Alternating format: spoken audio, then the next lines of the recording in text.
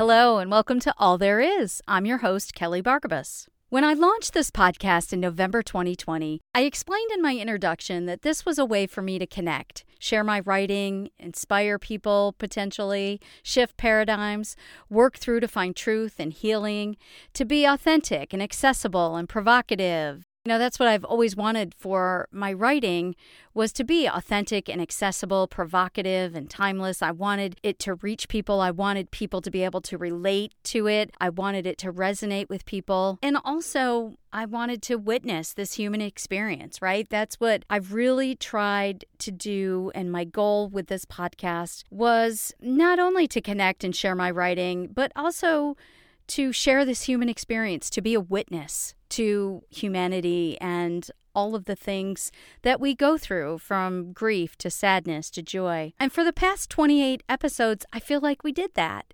We witnessed and shared everything from finding direction with my trail markers episode to connection with each other with my Hey Friend. We looked at invisible disabilities and talked about my brother Bobby, who I wrote Chasing the Merry-Go-Round about. And we learned the acronym C, which stands for stop, take a pause, take a moment, take a breath, evaluate what it is that's in front of you, who you're looking at, ask questions. Could they have something else going on that you don't see on the surface? Could there be more to this story that's on the surface? And then the last E stands for empathize.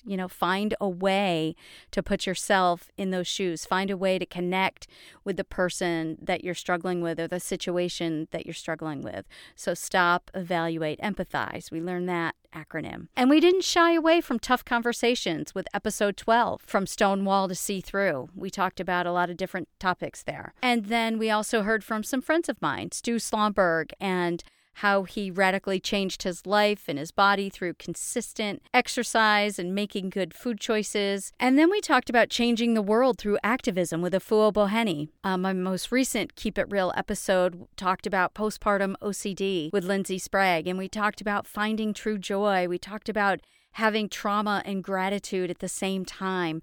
And we talked about vulnerability and strength.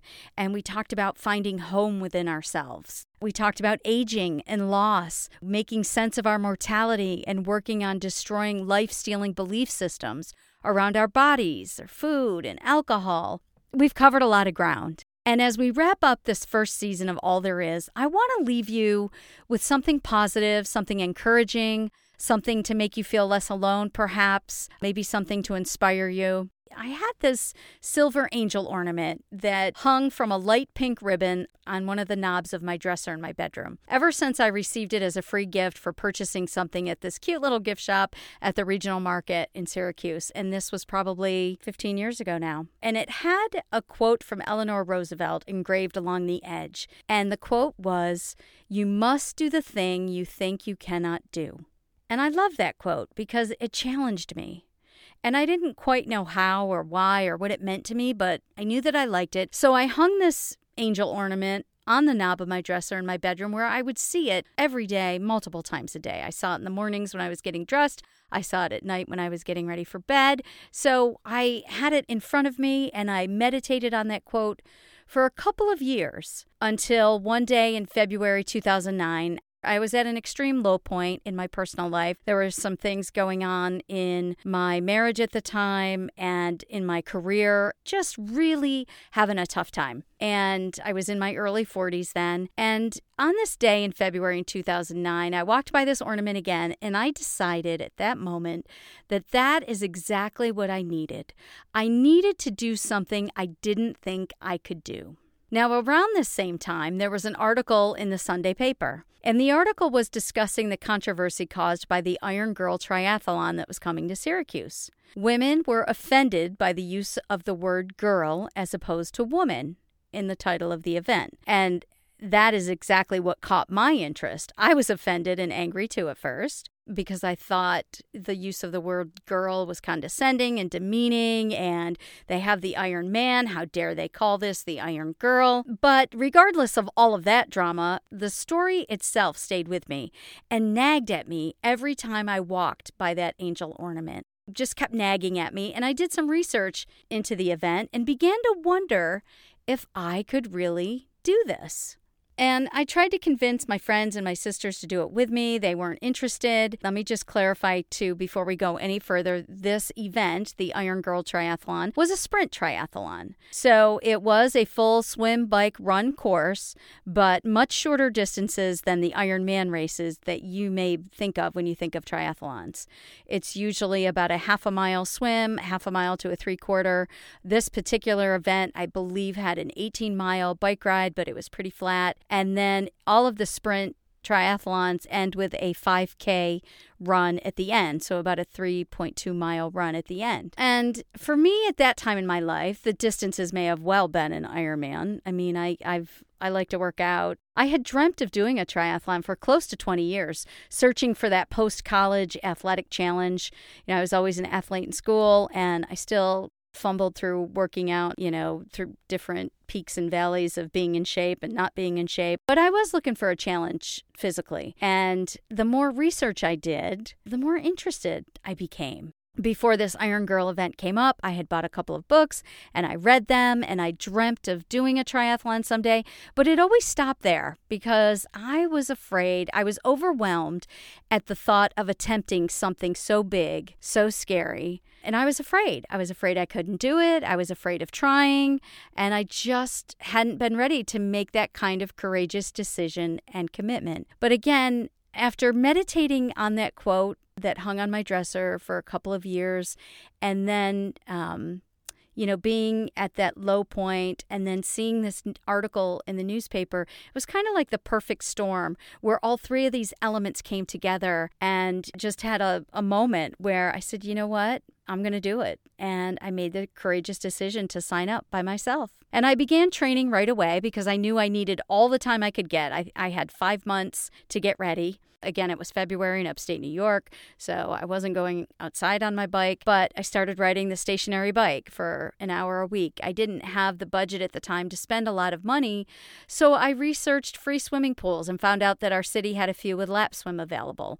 And I started swimming on Sunday afternoons. And I remember when I came out of that locker room after my swim with wet hair, changed back into my dry clothes, I felt 16 again. I felt like I was coming out of field hockey practice in 1985 or 1984. The run was the easiest leg for me to train because I was already running a 5K, so I knew I could do that. And like I said, my budget was kind of limited at the time. I didn't sign up for a fancy coaching group.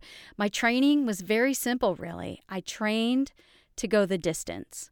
For each leg of the upcoming race, I just trained for slightly longer than what I thought the event might take me to do. So I swam for 30 minutes. I think the swim, I knew the swim would probably take me about 22 minutes to complete. So I trained myself to swim for 30 minutes without stopping. And then I rode the bike for at least an hour, and I ran for 30 minutes. And it was just a very simple training process. Once the weather broke and spring came, the local triathlon club did hold training sessions every Wednesday night in the summer. And I signed up by myself, met some amazing friends. We practiced all 3 legs of the triathlon on Wednesday night. The distances were shorter, but we were able to complete all 3 sports over a couple of hours on a Wednesday night. The very first night I went to one of these training sessions, I was so scared. I was so nervous. But when the night was over, I knew that I would complete the Iron Girl. It took me 5 months to train and get prepared from when I signed up to the day of the event. Instead of being overwhelmed by the whole event, I broke it down into sections, and I trained for each leg. I didn't get caught up in fancy gadgets or spend a lot of money. I trained and prepared to go the distance. I didn't train to win or to achieve outrageously optimistic times. I trained to finish and to not get injured. I really didn't want to get injured, but I really just trained to finish and go the distance. So the day of the event came, and it was surreal. The nature of triathlons is that you show up super early, before the sun, and there's a quiet hum as everyone from the volunteers to the racers to the spectators are still rubbing sleep out of their eyes and waking up, knowing they're going to be here for a while. And like a musical crescendo, there's an energy at these events that starts really low. And like I said, it's a low hum, and it gradually builds to an excitement that is palpable. And I remembered, again, it's 5:30 in the morning, 6 a.m. And, women like me who are completing a sprint triathlon for the very first time in their life are nervous and excited and just, I think, happy to be there. I was just happy to be there and to have made it there. The excitement, the nervousness, the possibility, the inspiration, the hope, the fear, all the courage, all of that was just so palpable in those minutes and moments leading up to the actual event itself. In fact, one of my big memories is there was a song that came on over the loudspeakers, and they shifted from kind of the mellow mood music that they were playing over the loudspeakers to really trying to get the crowd pumped up and excited to start the event. And the Black Eyed Peas, I got a feeling that tonight's gonna be a good night. Tonight's gonna be a good, good night. Let's live it up. Ba-da-da-da. You know the song. Anyway, I remember when that song came on and all of those emotions were swirling around in me, and it just couldn't have been a more perfect moment. And then it was time to start the event. And so we all made our way to the beach, and what they do in triathlons is they send the swimmers out in waves. They usually group you by age group and ability and gender and send you out into the water one group at a time. And so we stood on the beach and watched those first group of swimmers go out. The first wave pushes off from the shore, and they start swimming toward that first buoy. And the other waves are on the beach watching to see how it's going. Is the water rough? How are the waves hitting them? Are there waves? Are the waves hitting them in the face? Are people making it? Are people quitting? Is anybody drowning? Is anybody getting eaten by a big, scary fish that we didn't know was in Oneida Lake? All those things are going through your head. And then it's your turn to go. And the only thing I tried to focus on was breathing my way through that swim from one buoy to the next until I was finally back on shore, and one of the volunteers with an extended hand helped me out of the water. And only then did I begin to focus on my next moves. Only then did I begin to focus on what I needed to do with the bike. Once I came out of the water, I began remembering where my bike was parked. I thought about drying my feet off and getting my bike shoes on and getting my helmet on and my sunglasses and getting on that bike and just pedaling as hard and fast as I could. And it's interesting, when you're in triathlons, they write your age on the back of your calf. So as you're going through the event, you can see everyone's age around you. And it was funny, as I was going through the bike and the run, I would see different ages on the calves in front of me. And I would see somebody younger than me, and I would think, oh, of course they're faster than me. Of course they're stronger than me. I could accept that a little bit easier. But when I saw somebody that had like an age of 72 on their calf and they were whizzing by me, I was like, oh my God, what's wrong with you, Kelly? She's 30 years older than you and you're still too slow. So all those things are going through your head. And then if I passed somebody who was 25 or 35 or even 40, I got really excited. So all those kind of mind games are going on in your head as you're doing this thing that when it started, you really weren't sure you could do it, and you were scared out of your mind, and now you're in the middle of it, and you're still having all these thoughts racing through your head, but you've trained and you've figured out how to go the distance, and so you just do it anyway. Once I came rolling back into transition on my bike, the 18 miles was over, then I began to worry about my run and started to think about what I needed to do in transition. Hook my bike back on the rack, change my helmet for a baseball cap and my bike shoes for sneakers, and how heavy my thighs were going to be when I first jumped off that bike and started to put one foot in front of the other and try to run. When you get off the bike like that after being on it for an hour and really pedaling hard, your thighs are like, they're seized and they feel like heavy concrete tree trunks. and you're trying to move them. And this goes on for really only the first 60 seconds, but it's like the longest 60 seconds of your life as you're doing it. Again, you get through it. You know this because you've trained and you've practiced it. So you know this is going to happen. And once you're through the transition, you can start to run and really think about your run time. And like I said, just putting one foot in front of the other and getting through those 3.2 miles. Now, I finished in the middle of the pack with a time that was right where I wanted to be. And I did the thing I didn't think I could do. And it didn't matter what the thing was. For me, it was sprint triathlons. I loved the physical challenge and what that did for my mind and my confidence and getting me in shape. And it was something that I had always wanted to do. But doing things we're afraid of or intimidated by, or that we have just dreamt of for our whole lives and we aren't sure how to get started, doing those things build confidence, they build strength, they build fortitude, they build hope. Most importantly, they help us go the distance. They help us finish this race. And isn't that what it's all about? After that event, I had some family members who came and cheered me on and were very supportive. It was awesome. And I wrote this little poem after that first Iron Girl race in July 2009, and it's called Never More Sure. Never more sure. Standing with those whose love and homemade signs cheered me through the finish line, my jelly-like legs trembled. Cameras captured my beaming face, red and gritty with sweat that dried in the hot sun, never more sure of its beauty. Reveling in triumph, we poured champagne in plastic flutes and raised a toast to swimming beyond fear, to lonely runs at dawn, to riding endless country roads.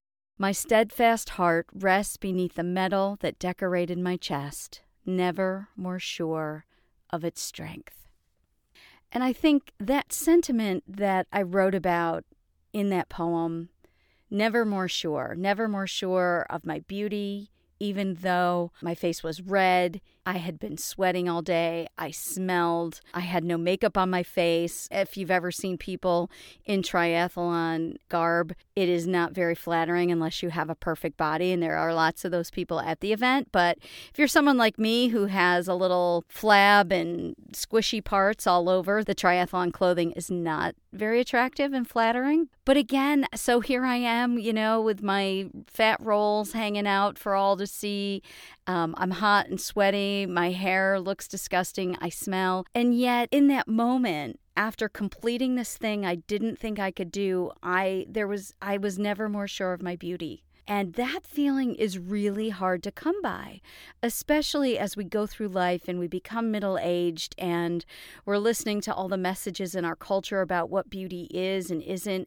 And, I just remember in that moment feeling, the most beautiful I've ever felt in my life to that point. And then, that last stanza, my steadfast heart rests beneath the medal that decorated my chest, never more sure of its strength.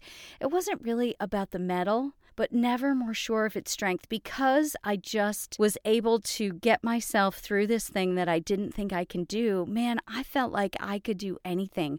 I felt like I could conquer the world. There was nothing that would ever take me down. I was just indestructible, indispensable, irreplaceable, all those things. There have been very few moments in my life where I have felt those feelings. And it wasn't about the triathlon. It wasn't because I did that. I'm not saying that so that you think, oh, I've got to go do a sprint triathlon in order to feel this way. No, it is doing what you think you cannot do. And that's why I'm talking about this today. Doing the thing you think you cannot do builds hope. It builds confidence. It shows you who you are. It shows you what you're capable of. It teaches you that you can do uncomfortable things, that you can do scary things, and you're not going to die. You're not going to physically die. You're not going to die of embarrassment. And that it's not whether you win or lose. I didn't place in my age group. I didn't win a medal. My times were not super impressive, but I finished, and I didn't set out to win it. I set out to do it, and I did it, and it made me never more sure. Doing the thing you think you cannot do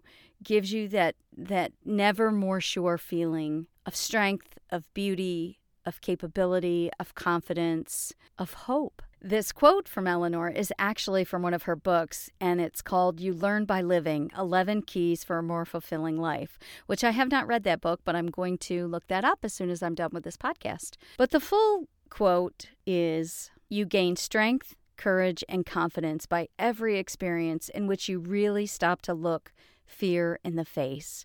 You are able to say to yourself, I have lived through this horror. I can take the next thing that comes along. You must do the thing you think you cannot do. I love that. And I think in this first season of All There Is, that really is what we've talked about and what we've witnessed. I really want to thank all of you for tuning into these episodes, for listening to me go on and on and on about the things that move me. Again, I think I told you at the beginning that I'd love to write about the things that move me with the hope that they move you too. So my goal here is to share so that if there's anyone out there who can relate that this topic, this content resonates with, that makes me happy. And that's what I'm after. That's really my goal. So thanks for listening. I really appreciate it. I am really looking forward to continuing this podcast, to exploring this human experience with all of you in season 2. And I don't know about you, but just putting this episode together has inspired me. And I think I'm at a point in my life, again, I've just been through another big transition, starting over, and I'm in another decade of my life, another season.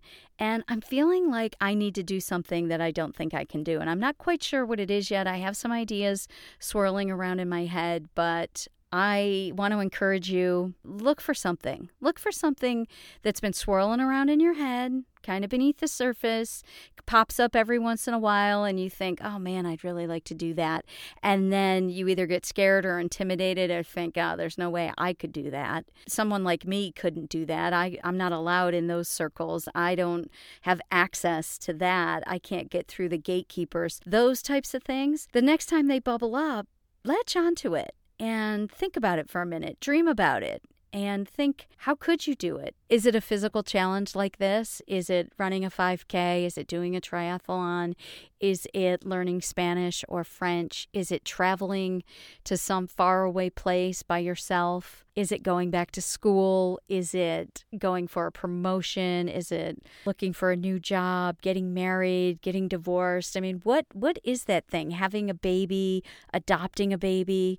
What is that thing for you? What is the thing you think you cannot do? I want you to think about that. I want to encourage you, like Eleanor Roosevelt encouraged me. And I think if Eleanor Roosevelt were here today, first of all, she would have a podcast, of course. And I think she would get a kick out of the fact that all these years later, we're thinking about her quote and we're talking about it and encouraging each other. So I'm encouraging you. Well, All There Is takes this little break between seasons. I'm going to take July and August to get ready for season 2. I want you to think about that. What is the thing you think you cannot do? Let me know what they are. Send me a note. You can go to my website at kellybargabas.com. You can send me an email. You can respond on social media, Facebook or Instagram, and let me know what it is that you've done that you didn't think you can do and how it changed your life. And also if there's something that you're still dreaming of and you're scared of.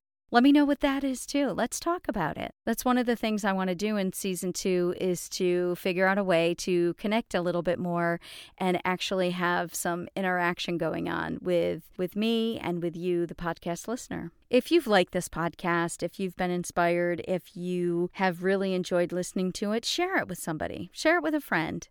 Subscribe to it. Rate it on the podcast site that you listen to, whether it's Apple or Spotify or Buzzsprout. All of that really helps. It helps get the content out. It helps get all of this out to more listeners and connects more people to it, which after all is the point, right? And of course, you can go to kellybargabas.com to find out more about me, about this podcast, about my leadership podcast, about my other books and writing. And until we meet again, take care.